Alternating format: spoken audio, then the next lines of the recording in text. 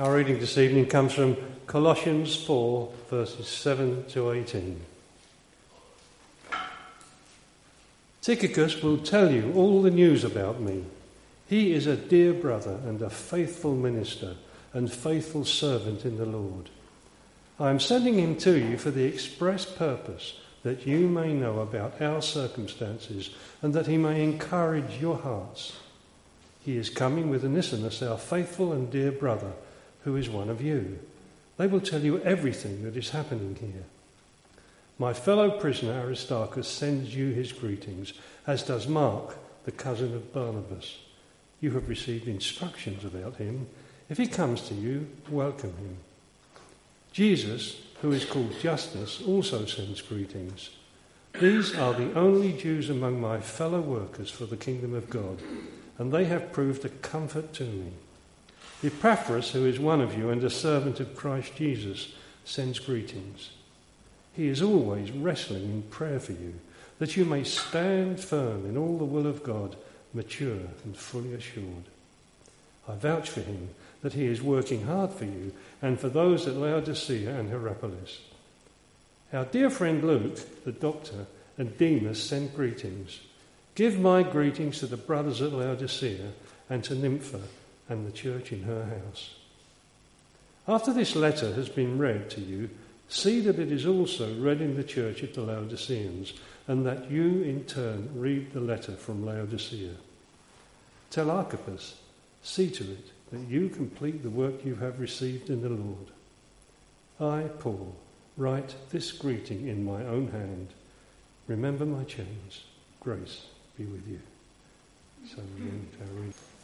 In a Peanuts cartoon, Lucy demanded that Linus change the TV channels, threatening him with her fist if he didn't. What makes you think you can walk right in here and take over? He asked. These 5 fingers, says Lucy. Individually they're nothing, but when I curl them together into this single unit, they form a weapon that is terrible to behold. Which channel do you want? He asked. Turning away, he looks at his fingers and he says, why can't you guys get organised like that? We're at the end of Colossians, and whilst the whole of the book of Colossians is about living a life free under Christ, about learning to live a Christ-centred life, it's in this final passage that Paul mentions all the different people who have been involved in sharing the good news of Jesus. All those people who together have become a force to be reckoned with. And the message here is clear. We can do more together. We're in this together. There's no one who can effectively do God's work all by themselves. No one. Now, it's been absolutely ages since I went to the cinema, but I'm the kind of person who likes to get up and leave as soon as the credits start to roll. Richard, on the other hand, likes to sit and look at every single one of them. He likes to see who's been involved in making the film and where it was filmed, if there were any special credits. He'll even Google facts about the film afterwards. It's that bad. But he likes to know stuff about what's been going on, whereas I struggle to remember who the main actor or actress was. When you read Paul's letters, it's easy to think that he was some sort of one-man band, going from place to place, doing extraordinary things all by himself. But it's here, at the end of this letter, that there's a whole cast list, as it were. A list of credits of different people who have helped him, or rather worked alongside him. Paul did not work alone. He had encouragement along the way, and he followed Jesus' example. Just as Jesus always travelled with disciples, he had companions too. He gave credit where credit was due, and he loved to praise others for what they'd done. He was a team player. Not only did he need help like we all do, but he was more than willing to accept it and had a whole load of people that we read about in this passage who worked alongside him. So I want us to just look at those people in turn because there's something we can learn from each one of them. The first 2 were Tychicus and Onesimus, and they were faithful messengers. Tychicus carried the letter to the Colossians. Verses 7 to 8 tells us Tychicus, which I hate saying because I'm bad at saying it, will tell you all the news about me. He is a dear brother and faithful minister and fellow servant of the Lord. I'm sending him to you for the express purpose that you may know about our circumstances and he may encourage your hearts. He was the one who took the letter to the Colossians, which whilst it sounds simple, it really wasn't. Paul was in prison over 1,000 miles away, and my geography is not great, but even I know that means travelling many, many miles over different countries and crossing a couple of seas. I used to think that our postman had it bad when the dog saw him coming, but turns out he didn't. But of course, Tychicus did a lot more than that. Paul says he's a dear brother and a faithful minister and a fellow servant in the Lord.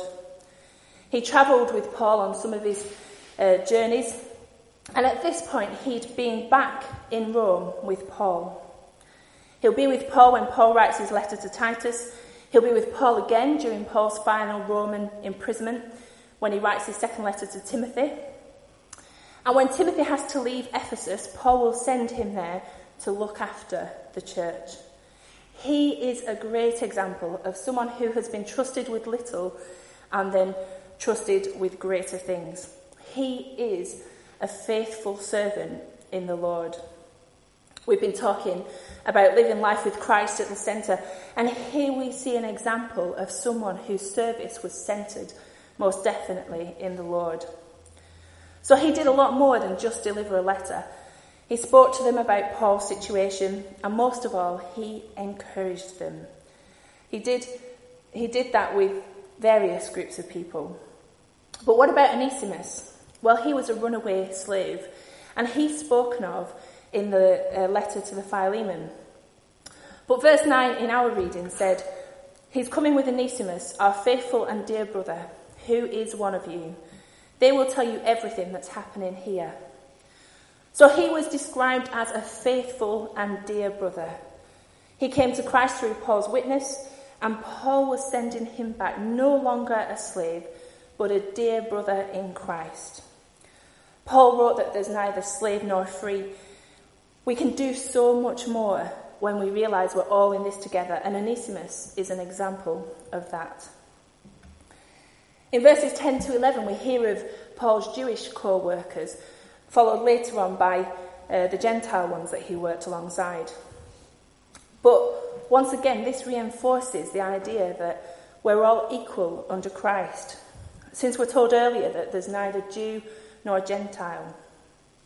Verse 10 says, "My fellow prisoner Aristarchus sends you his greetings, as does Mark, the cousin of Barnabas. You have received instructions about him. If he comes, welcome him." First, there's Aristarchus, who was a fellow prisoner. We know from the book of Acts that he was a Macedonian Jew from Thessalonica, and that he was shipwrecked with Paul on the island of Malta. Then there was Mark, who wrote the Gospel of Mark, and who was restored to ministry. He began the first missionary journey with Paul and Barnabas, but deserted him on the road. Paul and Barnabas disagreed over Mark, and then they parted company. And later on we discover that Mark is with the Apostle Peter, but at this moment here, he's in Rome with Paul. It's incredible to see that Mark is once again working with Paul, even though he deserted him on that first missionary journey. This is probably why Paul tells the Colossians to welcome him, in case they remember what he did and hold a grudge against him. But this relationship has clearly been restored because Paul later calls for Mark to come to him during his final imprisonment. Thomas Edison was working on a crazy thing called a light bulb, and it took a whole team of men a straight 24 hours to put just one together. The story goes that when Edison was finished with the one light bulb, he gave it to a young boy helper who nervously carried it up the stairs. Step by step, he cautiously watched his hands, obviously frightened to drop in this priceless piece of work. You probably guess what happened. The poor young lad dropped the bulb at the top of the stairs, and it took an entire team of men a further 24 hours to make another. Finally, tired and ready for a break, Edison was ready to have this bulb carried up the stairs. He gave it to the same young boy who dropped the first one. That is true restoration and forgiveness. Everyone has a past. Everyone fails from time to time. But if Mark teaches us anything, it's that God can use you regardless of that. Even when things go horribly wrong, which sometimes they do, God can transform any situation. I once heard it said that just because you have a past, it doesn't mean you can't have a future. Mark was restored to ministry even though he'd messed up. God is the God of second chances. And then we come to Justus in verse 11. And it says, Jesus, who is called Justus, also sends greetings. These are the only Jews among my fellow workers for the kingdom of God, and they have proved a comfort for me. A fellow worker for the kingdom of God. Jesus was a common name at the time, so Paul refers to him by his second name, Justus, just to make it clear who he's on about. We don't know a lot about him, but we know he was one of 3 Jews working with Paul at the time. It really helped having Jews on his team, because many of the Jews were hostile to him and his message. Paul's message might have been thought of as just for the Gentiles, but he equally had a longing for his fellow Jews to hear the good news of Jesus. And then we move on to the 3 Gentiles. They are Epaphras, Luke and Demas. Verse 12 tells us, Epaphras, who is one of you and a servant of Christ Jesus, sends greetings. He's always wrestling in prayer for you, that you may stand firm in all the will of God, mature and fully assured. He was the founder at the church in Colossae. And we're told he's always wrestling in prayer for them. He was a prayer warrior. And the focus of his prayers were that they might stand firm in all the will of God, mature and assured. What a prayer. Imagine what life would look like if we as a church stood firm in all the will of God. All the will of God. It's beyond our imagination, I'm sure. But let's pray that prayer for Brighton Road. Let's pray that we will stand firm in all the will of God. We also know that Epaphras, along with being a man of prayer, was a very hard worker. I vouch for him that he is working hard for you and for those in Laodicea and Hierapolis. That phrase, working hard, it means physical manual labour. He worked hard not only for the Colossians but for those in Laodicea and Hierapolis too. We need more people like Epaphras in our churches today. People who not only work hard, but people who will wrestle in prayer for God's people. Hard-working prayer warriors. And then we come to Luke. I'm sure we've all heard of Luke, even if we've not heard of some of the others. Verse 14 speaks of the greeting sent by Luke and Demas.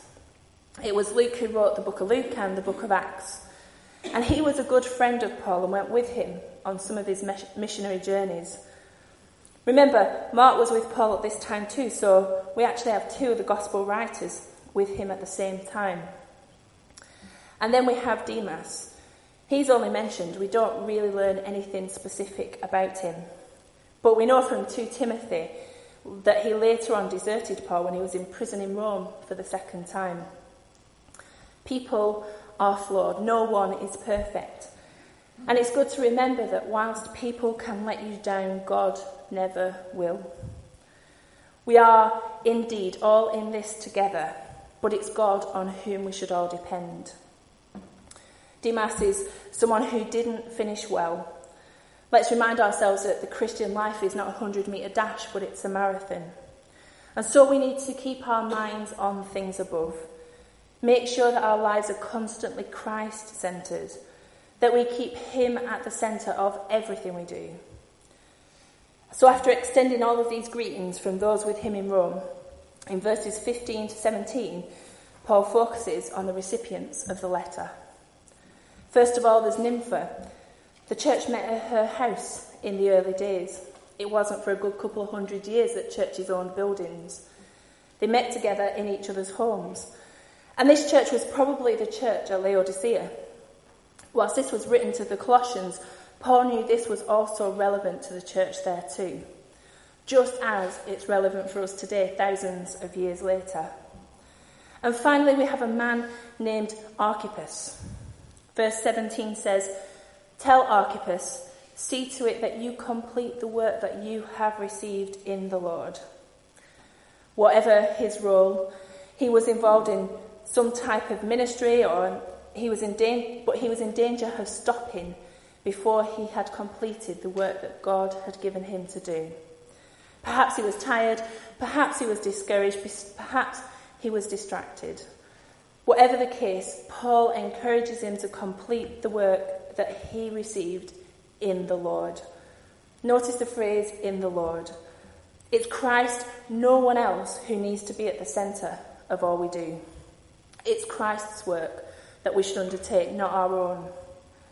It's easy to decide to give up when things get tough, but we're told to complete the work that God has given us to do.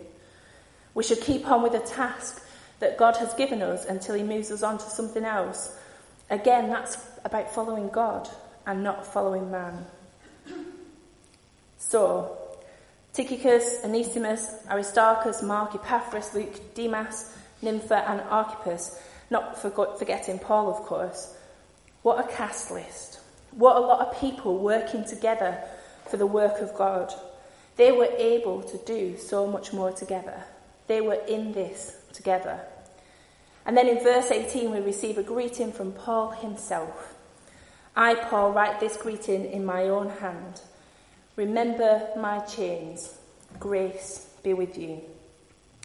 He'll have dictated most of his letters, but this was a personal touch, and perhaps some people say to guard against forgery. But he says, "Remember my chains." Sometimes we might think that we suffer for the sake of the gospel, and sometimes we might. But Paul was a man who knew all too well what it meant to suffer for the gospel. And during this time of suffering, he never got tired of speaking about God's grace. The final words in the letter to Colossians are, "Grace be with you." Like I said before, he began the letter saying, "Grace and peace to you from God the Father." That was verse 2. And now he ends with grace. We all need God's grace.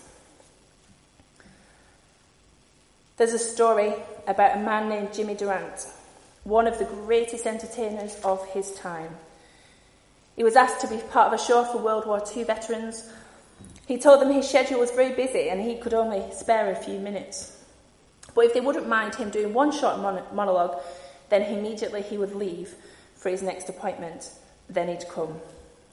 Of course, the show's director agreed, and he went on stage, but something interesting happened. He went through the short monologue and then he stayed. The applause grew louder and louder, and he kept on staying. Pretty soon it had been 15, 20, 25, 30 minutes.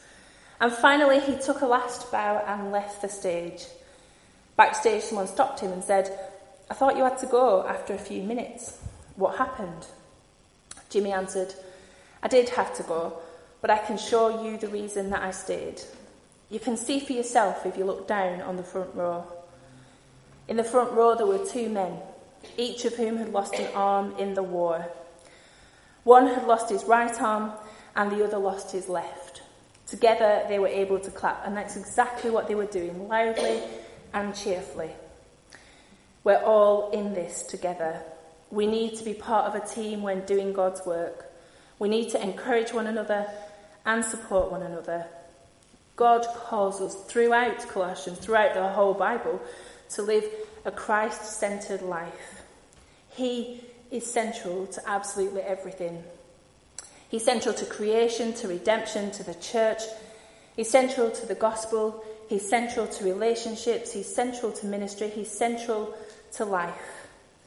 Whatever situation you face, keep Christ at the centre, and everything else should take care of itself. Amen. As we prepare for communion, we're going to sing the song that reminds us of the grace that